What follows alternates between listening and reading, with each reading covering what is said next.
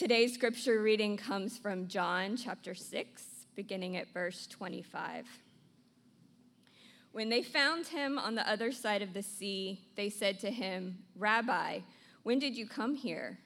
Jesus answered them, "Truly, truly, I say to you, you are seeking me not because you saw the signs, but because you ate your fill of the loaves. Do not work for the food that perishes, but for the food that endures to eternal life, which the Son of Man will give to you. For on him God the Father has set his seal." Then they said to him, "What must we do to be doing the works of God?" Jesus answered them, "This is the work of God, that you believe in him who he has sent." So they said to him, "Then what sign do you do, that we may see and believe you? What work do you perform? Our fathers ate the manna in the wilderness. As it is written, he gave them bread from heaven to eat." Jesus then said to them, "Truly, truly, I say to you, it was not Moses who gave you the bread from heaven, but my Father gives you the true bread from heaven. For the bread of God is he who comes down from heaven and gives life to the world." They said to him, "Sir, give us this bread always." Verse 48, "I am the bread of life. Your fathers ate the manna in the wilderness, and they died. This is the bread that comes down from heaven, so that one may eat of it and not die. I am the living bread that came down from heaven.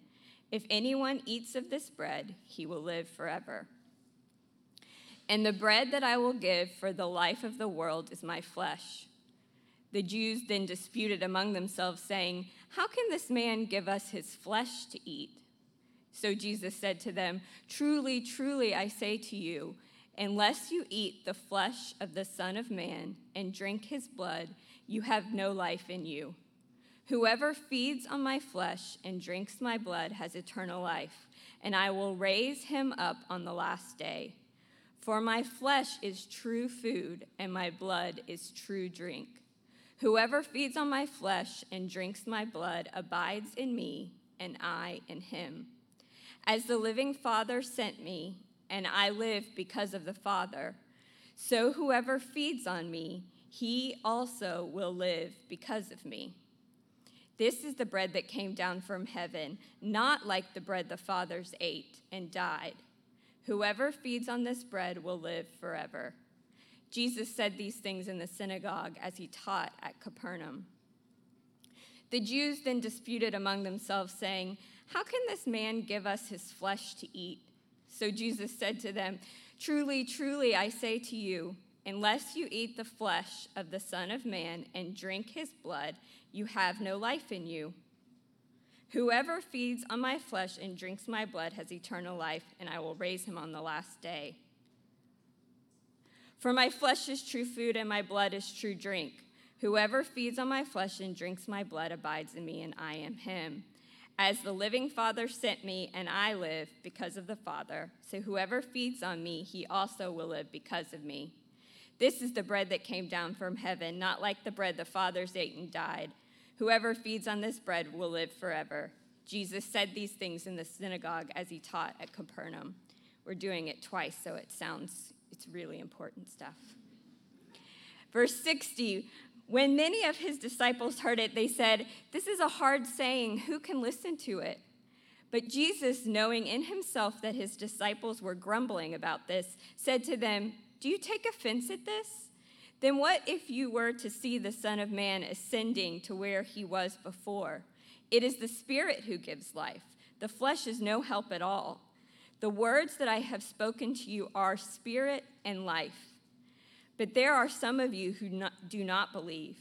For Jesus knew from the beginning who those were who did not believe and who it was who would betray him. And he said, "This is why I told you that no one can come to me unless it is granted him by the Father." After this, many of his disciples turned back and no longer walked with him. So Jesus said to the 12, "Do you want to go away as well?" Simon Peter answered him, "Lord, to whom shall we go? You have the words of eternal life, and we have believed and have come to know that you are the Holy One of God. Amen. You may be seated. Thank you, Aaron.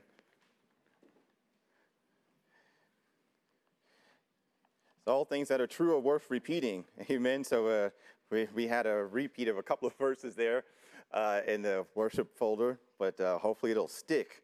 Now, since I'm mindful that we have kids with us this morning, we'll try to keep this a lot shorter than usual. Sometimes as an assistant pastor, you can think that, if I'm not the senior pastor, then there's no way that I would preach as long as the senior pastor. But then to my horror, I look back over some of the sermons I preached in the past. I preached just as long, sometimes maybe a little bit longer. So I'm going to work on making it a little bit shorter for you all this morning, because typically people can tolerate a much longer sermon from the senior pastor than they will from someone else. For those of you who are, yeah, you know what I'm talking about. For those of you who are guests with us, if you haven't figured it out already, I'm not Howard Brown. My name is Omari Hill. I'm one of the assistant pastors here. And our pastor is away right now. He's preaching at a conference at Clemson University. He's been there for the whole weekend, but he's looking forward to being back with us all next week. And as I said earlier, he's going to continue what he started 2 weeks ago, which is a sermon on does the Bible advocate, does it teach, does it promote misogyny? So hopefully you'll be here next week to hear him continue that series.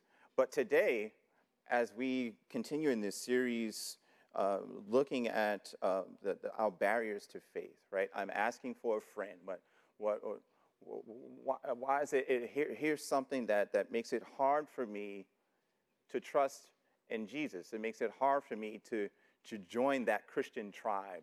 And we've been looking at some of these things through questions. We've received questions from a lot of you. We have also derived some of these questions from conversations that we've had with other people. And so today we're wrestling with this question: why is the Christian faith so exclusive? Why is it so exclusive? Why, even today, even though Christianity has come upon some hard times and, hasn't been fully accepted in some circles, it's still known as a religion of love.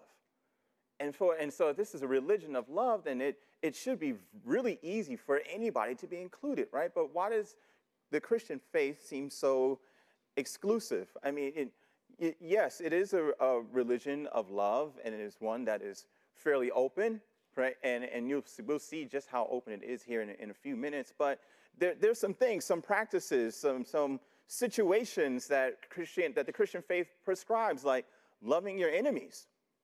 But what are you supposed to do with that, right? And then there are certain practices of the Christian faith, like going to church and even meditating on an old book like the Bible, right? Why do we have to engage in that? And then there are things that you have to believe if you're going to subscribe to the Christian faith.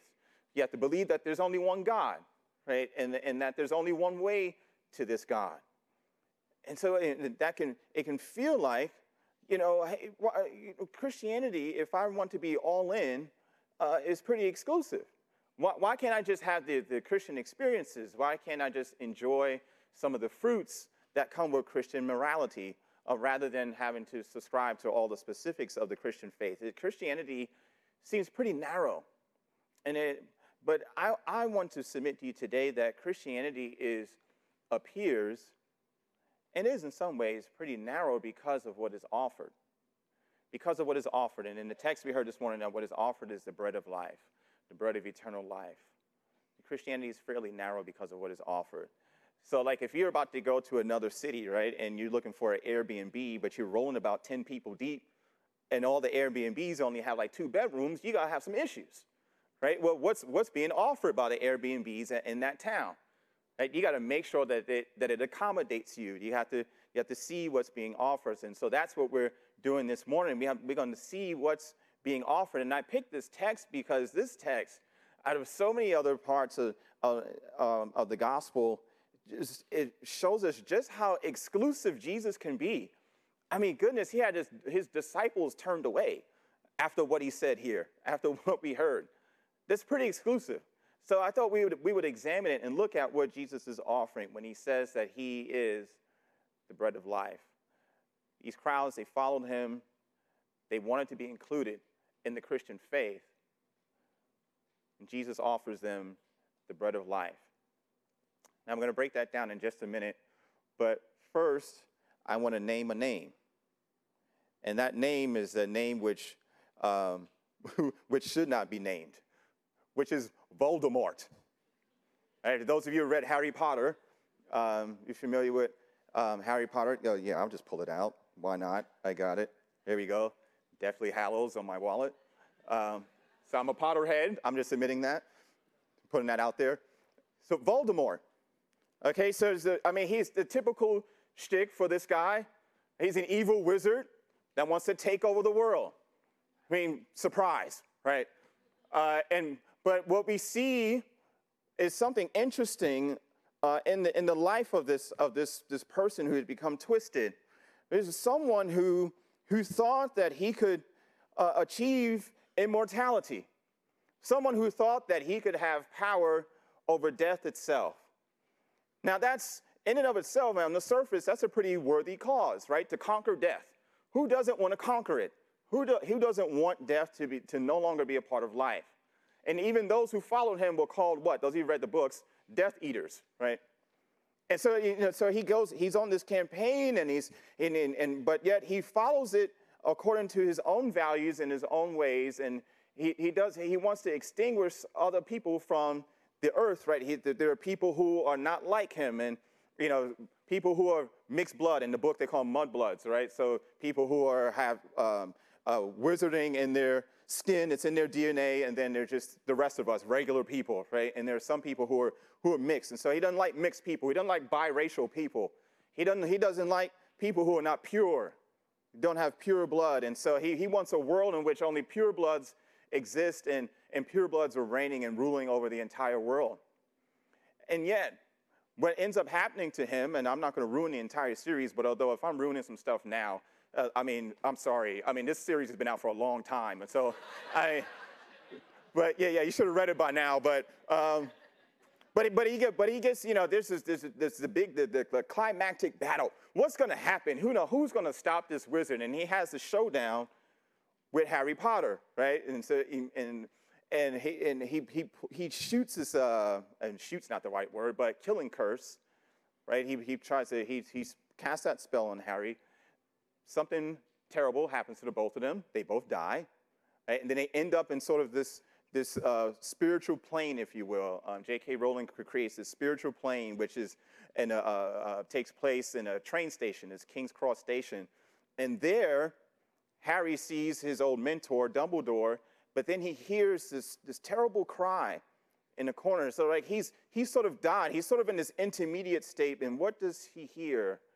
He hears shrieking, like someone in pain. And when he goes to look to see where this sound is coming from, it's this creature that kind of looks like a baby. And so it crawled up in the fetal position, and it's tiny.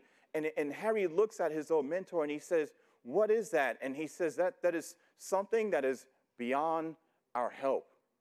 And it is what was left of Voldemort. It is what was left of his soul, what is left of his heart. After everything that he had worked so hard for, all that was left of him was this tiny piece of his soul, writhing in pain, diminished, no help, no mercy. Right? Now we look at that and man, that's terrible. I don't want to become like that. There's no way. Right? I want to be given to a cause, but I don't want a cause to eat me alive. I don't want to come to the end of the thing and find out that I've been consumed by the very thing that I thought would give me life.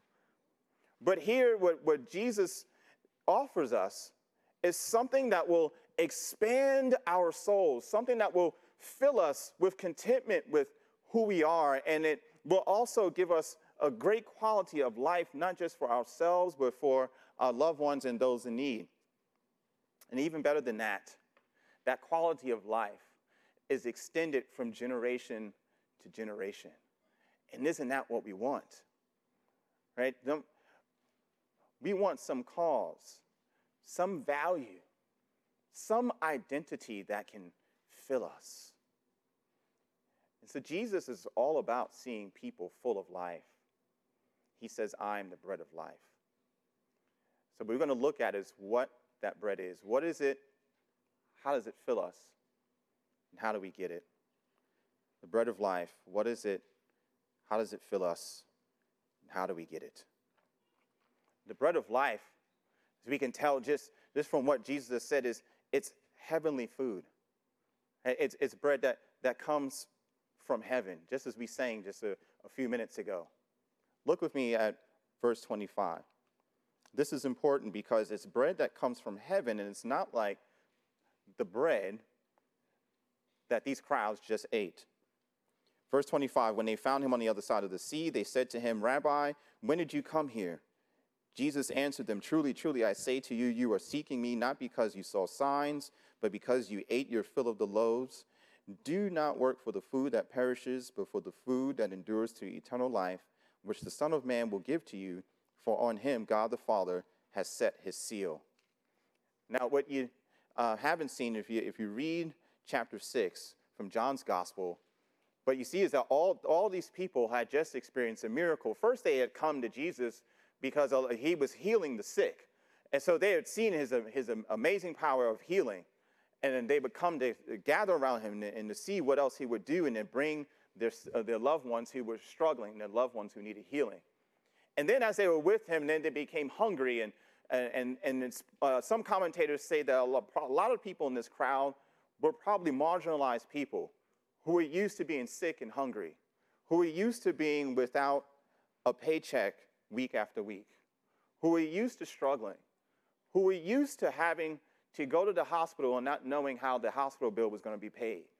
These are the kind of people who were following Jesus and who gathered around him. And so he looks at them with compassion, it says in the 6th chapter of John.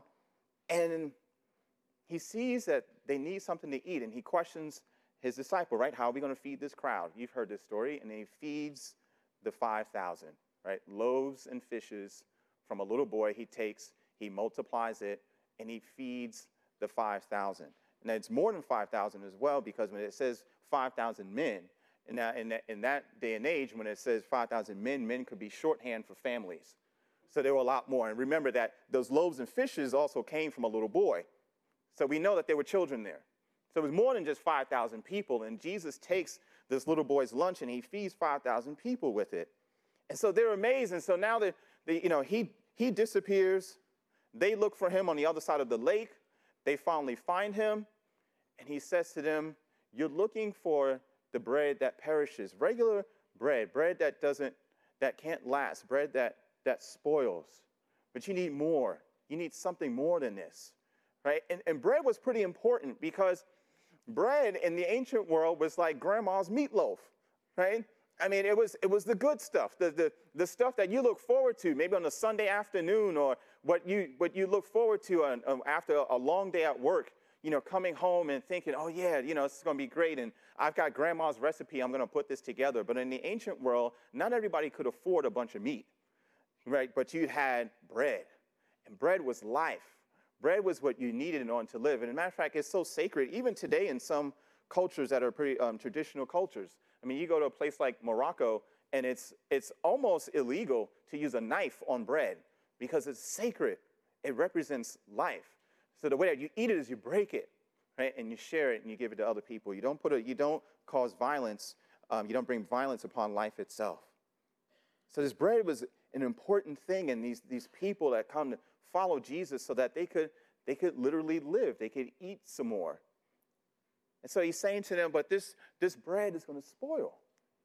You need something more than this if you're going to live. You need something that's going to last. And we look for bread too, don't we? We look for something that we can smell, something we can taste, and something we can feel. Like some of us, if you're like me, you're a bibliophile. That's a big word. What does that mean? You love books. Right? You just love being around books, the smell of them, the taste of them. You think, you kind of appreciate Amazon, but on the other side, you think Amazon's a curse because you miss Barnes & Noble and you miss Borders.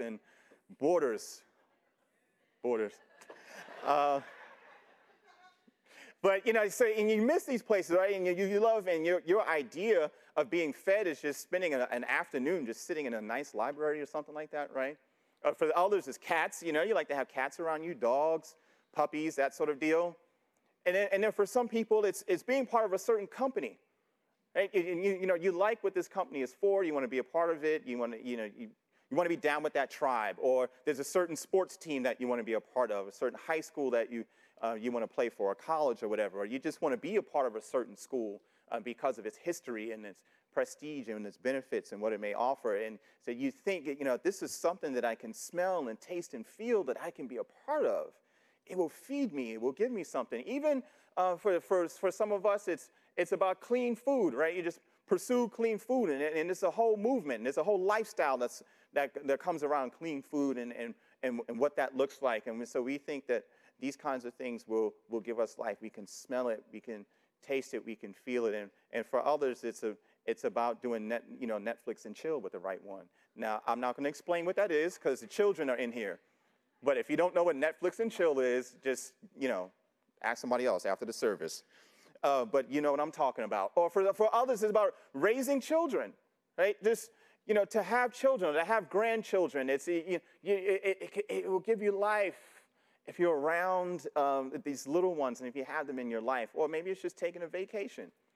Just to be able to take a good vacation and travel somewhere that you like. That's where, you get up in the morning, you're waiting for that opportunity to not have to work, but to take a beautiful vacation. Now, the story's been told of this young man. He's a teenager. He tells the story himself. His name is John Henry. And, he was pretty blessed for most of his life.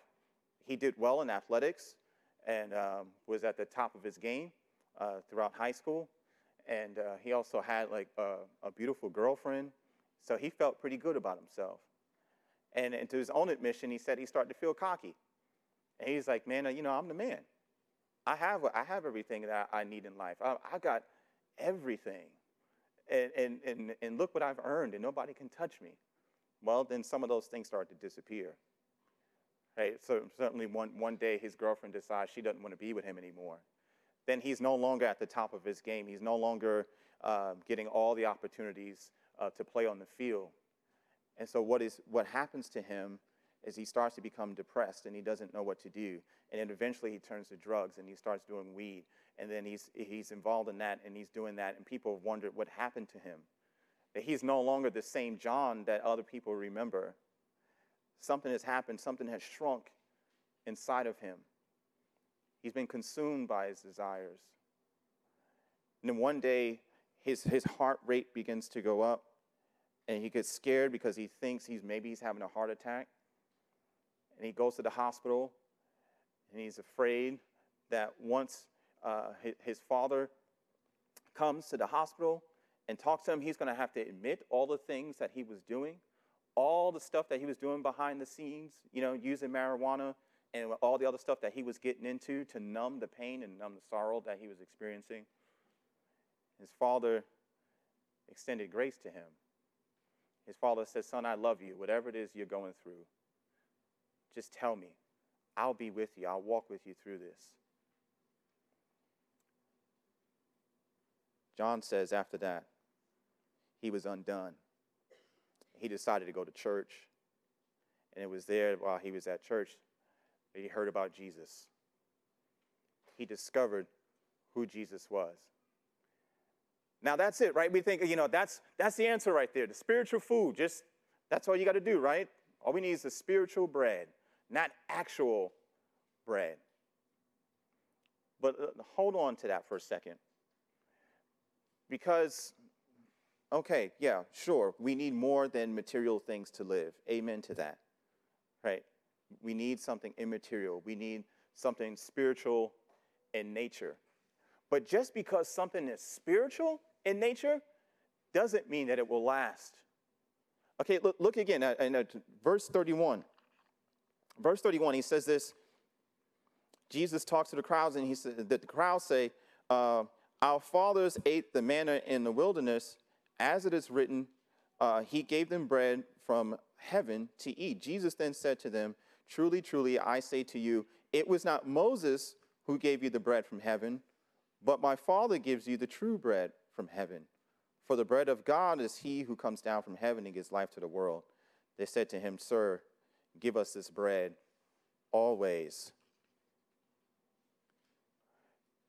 What Jesus is saying to these crowds is that what our forefathers ate, it wasn't sufficient, right?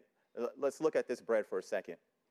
Because if you remember, if you go back to reading that, if you read the book of Exodus, you see that the Israelites were in the wilderness, right? They were wounded from slavery and hungry from their journey. Wounded from slavery and hungry from their journey. And there they were in the wilderness. And then God heard their cry and wanted to help them out to feed them so that they wouldn't remain hungry. And so they had nothing there, and he actually provided something from heaven. And what God provided, as the scripture says, was sort of like this flake-like bread that came from the frost on the ground. And then they called it manna, which literally means, what is it? They had no idea what this thing was. So there was no way that you could reproduce this kind of bread. And so they call it manna. And right, what is it? So they began to eat it, right? They don't know what it is, but it tastes good. It's spiritual in nature. It is otherworldly. It's transcendent. It has come from something beyond us. And man, I got to get more of this. I got to get more of this spiritual food. It's like nothing that I can find on the earth. And this is something that we can't cultivate for ourselves, that people are saying. They look at it, we can't make this for ourselves, but here it is. It's being offered to us. Man, I want to eat this, and I'm going to eat this every single day.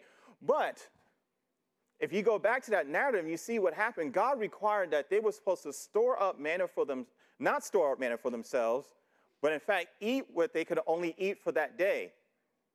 Because if they tried to store it up, then it ended up getting filled with worms and began to stink. And so God wanted them to depend on this bread as daily bread, to depend on his provision that he would give to them each day.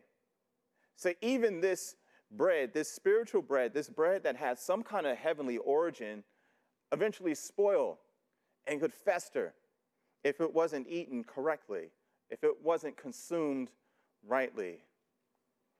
But we want things. We want spiritual bread. We want things that connect us to something that is larger than ourselves. We want something that we can consume that will make us even give us life and make us larger from the inside out. But all that we have available to us that is even of a spiritual nature spoils at some point.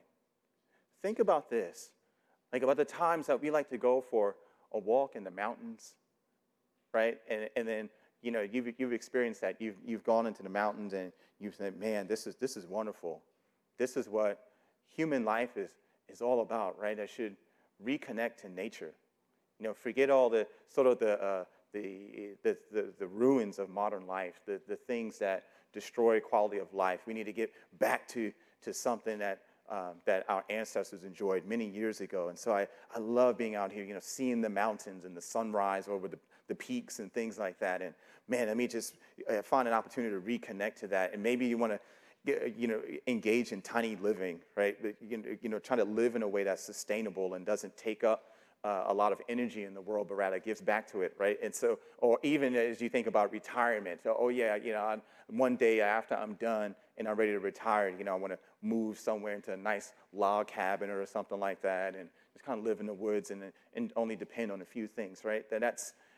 But you're connecting to something that's transcendent, something that is beyond you.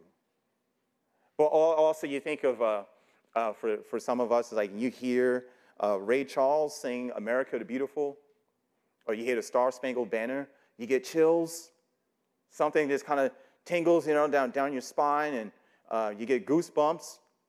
And then somehow just hearing that song taps into the spirit of patriotism. And you like it because you just feel larger than yourself. And like, we've got a race coming up next week, right? NASCAR race. And for a lot of people, you know, look forward to going to that kind of event because it gives you an opportunity to connect with something that is much larger than yourself? American flags waving all over the place, and man, it's like, wow, I'm a part of something. Something that is transcendent, is beyond the physical. There's something underneath, beyond and around us that I think can give me life. Or maybe you've heard some testimony about someone. You go into a conference, or you just went online, YouTube, or whatever it was, and you hear the testimony of some marginalized person who was reached through a particular cause and rescued, or maybe even saw this person or this people group be rescued up close. And man, it got to you. And you just want to join up with this cause. Maybe even quit your job. Maybe even change your career so that you can be a part of something that you hope is meaningful, that goes beyond you, that fills you. Something which you can consume, that makes you feel larger as a person. And of course, there's also religion and different philosophies out there that may inspire us, make us feel like we can be a better person if we would just follow some of the rules or follow the pillars of that faith. It'll make us better. And we put some of those laws and those mantras in our refrigerator, or we keep it somewhere on our phones, right? It's our wallpaper. We keep these things in front of us. I mean, if I just stick to these things that are spiritual, then I'll be made better. But the problem with all this stuff, the problem with all of it is that if it is to give you life, and is to make you into a larger person, is to connect you to something that's larger than yourself, it's all up to you. You've got to keep it up. And if you fail at it, everything that you want goes right along with it. It all perishes. All of it perishes. And there's nothing wrong with nature or country or justice. It's just that if we're depending on them alone, they'll fail us. None of it can fill us with what we really want. But Jesus gives us good news. He tells us that his bread, the bread of life, gives us eternal life. But how does it fill us? How does it do it? Well, there's something here that you've got to, it's hard to catch because the words that we had before us are in English. They're not in Greek. Right? There's a difference between a quantity of life and a quality of life. There are often two words that are used in Scripture for life, particularly in the New Testament. One is bios, right, from which we get our word biology, and the other one is zoe, right? And some of you maybe have cousins or friends or whatever, girls who are named Zoe.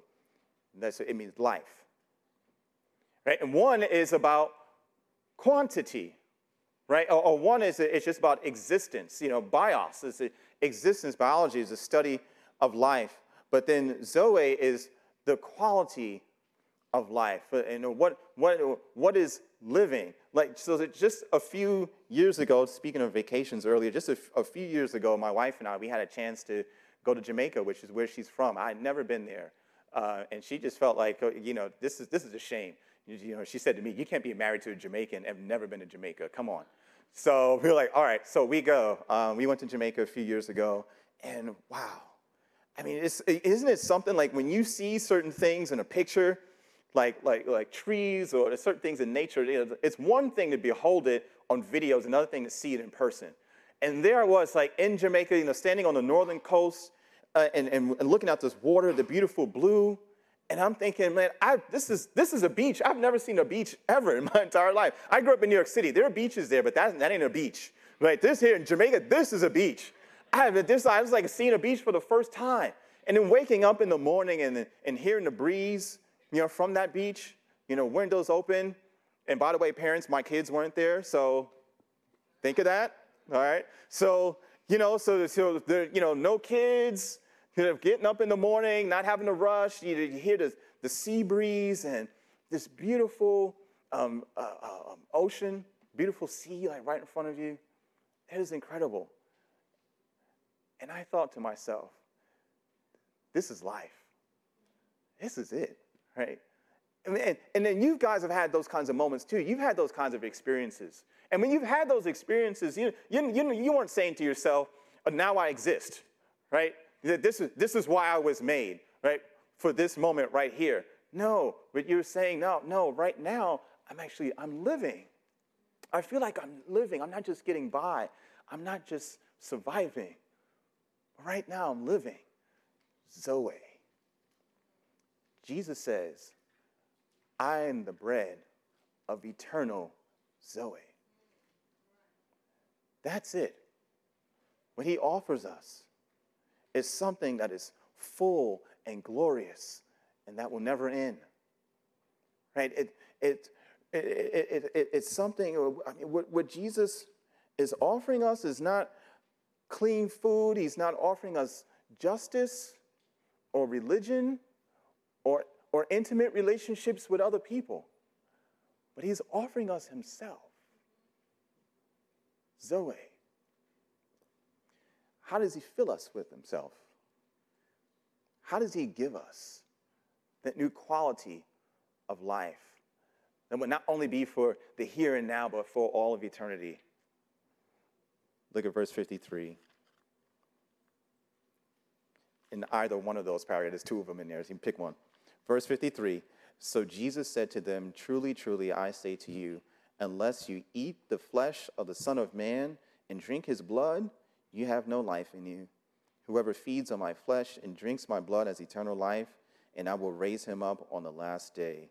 For my flesh is true food, and my blood is true drink. What in the world is going on here? Is Jesus advocating cannibalism? Right? Have you guys thought about this? Those of you who are Christians, like this is your faith. That's, people like you're trying to invite your friends into Christian faith, and they read stuff like this and think of what are you're eating somebody? Who would do that? This is the 21st century. Okay, I'm going to explain what this is though. All right, so he says, whoever feeds on my flesh and drinks my blood abides in me and I in him.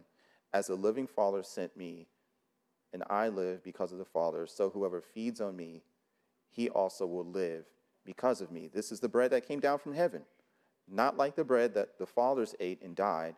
Whoever feeds on this bread will live forever. When he talks about his body and his blood, hey, you already know, those of you who've been walking with him for a while, what he speaks of here, right? Obviously, bread is a metaphor. He's not talking about physical bread. We've already established that. But when he talks about offering up his flesh and his blood, he's talking about what he would do for us at the cross. How his body would be destroyed, how his blood would be poured out, and he would be a sacrifice for our sins. So what he gives us, how he fills us, is by taking away our guilt and offering us forgiveness of sins in the presence of God. And what we declare as Christians is that forgiveness isn't just for last year, it isn't just for last week, it's not for a minute ago, but it's for the past and right now and for all of eternity. His forgiveness covers us, it cleanses us forever. Right? And so that is one way in which we can be filled by the bread of life, by receiving forgiveness of sins. Right? Not just yesterday, but today also and tomorrow. And God tells us that as we digest, as we take this bread, we are no longer condemned in God's sight. We can live with a clear conscience. And that's one way in which we are able to expand from the inside out, when we no longer have guilt holding us down, when our consciences are made clear through the forgiveness of sins that Christ offers. We now have freedom to expand. But the problem that we have is that we don't like to admit that we're sinners. We don't like to admit that our problem is so deep that it requires the death of the Son of God. We may have some vices, right? Some things that we're guilty of, some things that we're not proud of and that make us feel ashamed, and, just give me enough time and I'll get rid of it. But no, we need the gift of the bread of life. But it's hard for us to admit. Another thing that makes it hard for us, though, is when we look at the other way that he fills us. Verse 61, he says this, but Jesus, knowing in himself that his disciples were grumbling about this, but what he had said about his body and his blood, he says, do you take offense at this? Then what if you were to see the Son of Man ascending to where he was before? It is the Spirit who gives life. The flesh is no help at all. The words that I have spoken to you are spirit and life. So what Jesus is saying is that he has so much authority. He's the only one that has the ability through his words to infuse his spirit within you. As we receive his words, the Holy Spirit begins to go at work in our lives. The Holy Spirit begins to generate new life within us as we receive his words in our hearts, as we receive his words within our souls and eat it and let it consume us. Only Jesus has that kind of authority. But the problem that we have is that we don't want God to be all up in our business like that. We don't want the Holy Spirit, come on, like get that close. Somebody that we can't see, who is all in our soul, in our heart, and knows exactly what we're thinking and what's going on in there, and has all authority and power in his hand and begins to start doing things, right? We don't want somebody at work within us who's going to start making changes without our permission. I mean, this is America. I mean, it's like I control my life, right? My destiny is mine, right? It says, what? Come on. And there are, the hard thing is that there are other Christians who would teach this stuff to you, who would say the same thing, and will write many books and let you and make you think that, oh yeah, what, man, if I could just, if I get, God is just here he's just going to bless me and do whatever it is that I'm hoping for, but I still have control over my own destiny and who I want to become. So we don't want the Holy Spirit coming in like wildfire, burning up things and creating spaces for new things to grow. That's hard. That's hard. So the Christian faith feels exclusive. But if you really look at this, if you look at forgiveness of sins, and the fact that we find it hard to accept it because we don't want to admit that we're sinners, and number two, that we're given the Holy Spirit, the Spirit of God, to dwell within us, to give us new life. But we find it hard to even to subject ourselves to the Holy Spirit because we want to have control over our own lives and who we will become. And what we find is that Christianity is not exclusive, but we're excluding ourselves. It is not Christ who is excluding us, but we are excluding him. It's the other way around. But God makes a way for us. And you see, even when Jesus, when he talks to these crowds and they begin to walk away, he says the Father has to do a work, right? He said the Father has to do a work. And some of you here this morning have heard the Father's call. He's been working on your heart. He's been calling you back to himself. Even those of you who've been walking with him for a long time, he's been calling you to come and to eat. He's been calling you to consume him, to accept what he gives you and how he chooses to fill you with forgiveness of sins in the presence of his Holy Spirit. The question is, are you resisting him? Are you resisting him? The Christian faith, in and of itself, is not exclusive, but we are excluding Christ. What God gives us is an opportunity to have our guilt taken away, to have our souls changed and to secure us for eternal glory, right? He says, whatever is given to me, I will raise it up at the last day. Right? When everything is said and done, like what we were saying earlier, when we all get to heaven, there's going to be a new creation, a new heavens and a new earth, and all of our troubles and sickness and the hunger, all that stuff is going to be gone, and all our struggles with sin and the things that seek to consume us and to make us smaller rather than larger as people will be gone. All of our enemies will be gone. God offers us all of that. And he says, that is the bread of life. That is spiritual food. Do you want it? Do you want to eat it? Then come. Come and eat. How do we do it, right? How are we supposed to do it? How are we supposed to eat this bread, consume this bread of eternal life? The hint has already been given, right? We know what it is. We know how to do it. We must answer the call to surrender our whole lives to God's Holy One. Right? Peter looks at Jesus and he says, we have come to believe that you are the Holy One of God. And if he indeed is the Holy One of God, then we should surrender our whole lives to him. But that's a high cost. That's a high cost. I mean, let's keep it real. I mean, if we're talking about giving up our entire lives over to someone else, that's hard. But don't miss the other piece of what Jesus has declared about himself. We've looked at the bread and we've looked at the life, but don't forget that he has said that I am. Verse 48, just in case you don't believe me, there it is. I am the bread of life.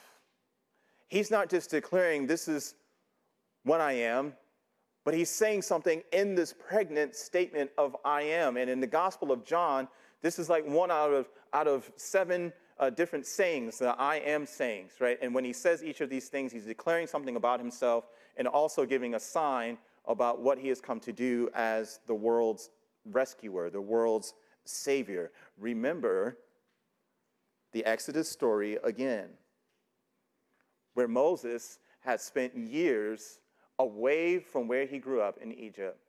He's in Midian, and he'd become a shepherd. And he knows that his people are still slaves, but he is powerless. There's nothing that he can do to rescue them. But then God calls him aside in the burning bush, and he says, I want you to go back and tell Pharaoh to let my people go. But he's rightly, like any one of us, having to stand up against a world power. What am I supposed to do? Like, there's no way. I'm supposed to just march into the White House and just say, like, let my people go? Like, the people are going to get me before I even get, like, within 5 feet of that place. Yeah, and who am I supposed to say sent me? And God says to him, tell them I am who I am, sent you. And what was he saying in that? When he says, I am that I am, what he's saying is that he's saying many things. But one of the things that we have to get is that God is declaring his self-existence, that he does not depend on anyone or anything, that he has always existed, always will exist, and exists right now. He is past, present, and future. He is the ground of being. Nothing else exists apart from him. God is being.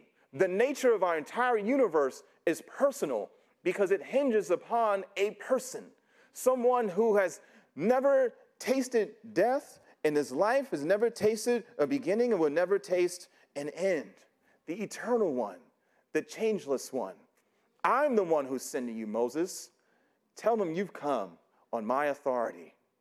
And so when Jesus stands before this crowd and he declares, I am the bread of life, he's saying, I am that I am right before you. I am being in the flesh, standing before you, calling you to consume me, to eat. What an exchange. You think about that? I mean, we who depend on all kinds of stuff. I mean, bread. We need this. We can't eat. We don't eat this. Something's going to happen. If we don't have bread and water, we're done. But I am that I am stands before, and he says, come and consume of me so that you can have life. You who are empty, you who cannot fill yourselves, come and take from the one who was willing to die for you so that you could have righteousness and life and glory. Don't miss it. I am that I am has become the bread of life for us. But again, I have to always do this. This is something I love to do, and which is just to burst any bubbles of like a grandiose idea of Christianity. If we think that the Christian faith or the Christian life is just this happy-go-lucky kind of deal, oh man, we're wrong. We've got that all wrong. The Christian way is not always easy. And those of you who've been walking with Christ for a long time, you know it. It's not easy. Peter, even himself, he hears him. He hears Jesus, and he's been walking with him for 3 years. And when he hears what Jesus says right here, it's like, man, it's almost like, what? I don't know how to continue. But what other choice do I have?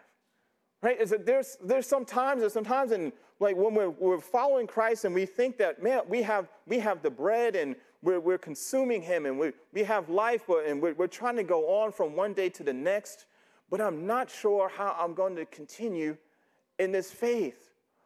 But Lord, to whom shall we go? You have the words of eternal life. Lord, I'm not where I thought I'd be at this point in my life. Where am I supposed to go? Lord, she's the third one to tell me that it's not you, it's me. But where am I supposed to go? Lord, yet another child has been kidnapped and trafficked. Where am I supposed to go? Lord, I'm so out of control, I can't tell whether I'm coming or going. I don't even know who I am anymore. But where am I supposed to go? Jesus says, I am that I am. I am that I am is for you. He's with you. He is in you, expanding your soul as you face the hardness of life. What we really hunger for, my friends, is God himself. And thanks be to God that he offers himself to us. He is what we long for. If we surrender to him, we will be changed. We will be given life. We'll be granted forgiveness of sins, all the guilt taken away. We'll be given his spirit, who will give us new life from the inside out, and we'll be given the hope of eternal glory. So surrender to him your emptiness, your wounds. Surrender to him your sins. Surrender to him your hunger, and trust him with your whole life, and eat. And what kind of practical difference could this make? There's a couple of things I could mention here. If we begin to feed on what God offers to us rather than trying to consume what the world cannot give, we start to become a people who offer grace to the sick and the hungry around us. Right? And that's one of the things that attracts people to the Christian faith, and they see that, of people who are willing to go to the margins and to give of themselves to take care of the needs of people who are struggling, right? Those who are sick and hungry, and even sick and hungry among us. But we also become a people who become hospitable toward those who agree with us, and even those who disagree with us. Right? We become hospitable. We welcome into our churches and into our homes people with whom we agree and people with whom we disagree. Because we see that it is not the rightness of our political stances or our social agenda or our approach to food, be it fast food or clean food, that makes us righteous. It is Christ. So we welcome all, even our enemies. This is one practical change. Another thing that I could say is that if Jesus is really offering us the bread of life that grants us forgiveness and also opens the way so that the Holy Spirit can begin to transform us, right, from the inside out, then we begin to participate with his work. That means we'll begin to prioritize and, yes, even plan, schedule our soul care. We'll begin to take care of ourselves spiritually. We begin to say, well, wait. Do I really need to go to work today? Right? Or can I practice Sabbath? Can I have some hours, maybe 24 hours in a day in which I'm contemplating the goodness and the mercy and the delight of God and also relishing in his delight over me and experiencing rest? Because I don't have to work to give myself life. My work does not give me life. It is Jesus. And so then we began to actually prioritize spending time to slow down and enjoy our union with the Lord. If he's our bread of life, then we can do that. Right? And here's another thing. If you're a person who you put a lot of your identity and heart and work, not just work, but hard work, what do you do when you're sick, you can't go to work for a while, or you get let go, and maybe you've got to take a pay cut or something like that, you got to take a different job? Will it devastate you? That's a hard thing to go through. But if you're eating from Christ, when that work goes away, you'll still live. And then, see, even if you, as a hardworking person, you could look to someone next to you who does food delivery, say like Publix or Walmart, something like that, right? Instead of going to the supermarket to get their food, they get it delivered, they get it picked up, right? You don't look at that person and say, oh, they're not a hardworking person. You don't judge them, but you accept them for what they do. Some people need to do that. And it's like, I do it. And you think, and you accept it. Now, and that's a small thing. But I guarantee that there are little things that we have in our own hearts, little ways in which we judge other people, right? According to some of their values, their habits, things that they do. That's just one example. I think another thing that will happen in us is that we become more inclusive in our witnessing. And what I mean by that is we don't look at other people as spiritual superstars because they checked off all the boxes on self-help books, or maybe they're part of some other religion and they do it so well and they're a lot more moral than we are. And so we say, they don't need Jesus. I'm going to just leave them alone because they just look great. My Muslim brother, my Jewish brother, my friend who goes to the Unitarian church, and my friend who's part of Mormon, or, whatever it is, my person who follows, the fivefold path and all that kind of stuff. Man, they look great. I don't have to tell them about the bread of life. You need to tell them. If Jesus is truly your bread, share the bread. Doesn't make you better than them.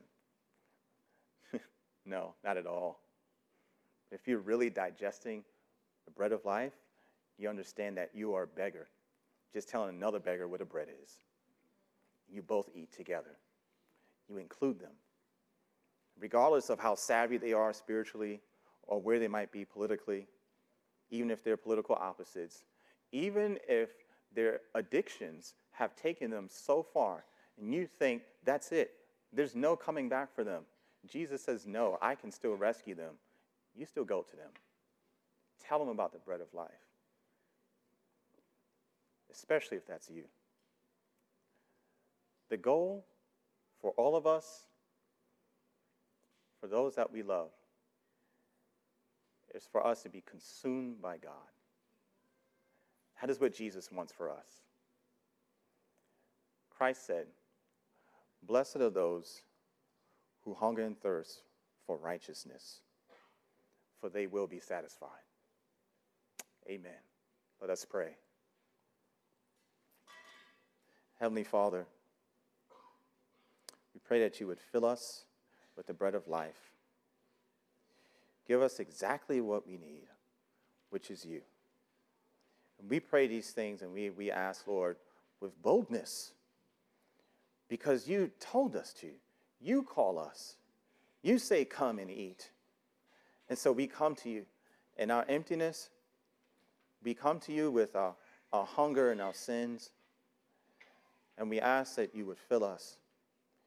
Give us the bread that will not diminish us, that will not consume us and make us into the kind of people that we don't want to be, but make us into people that you want us to be. All glory and honor due to your name, Lord.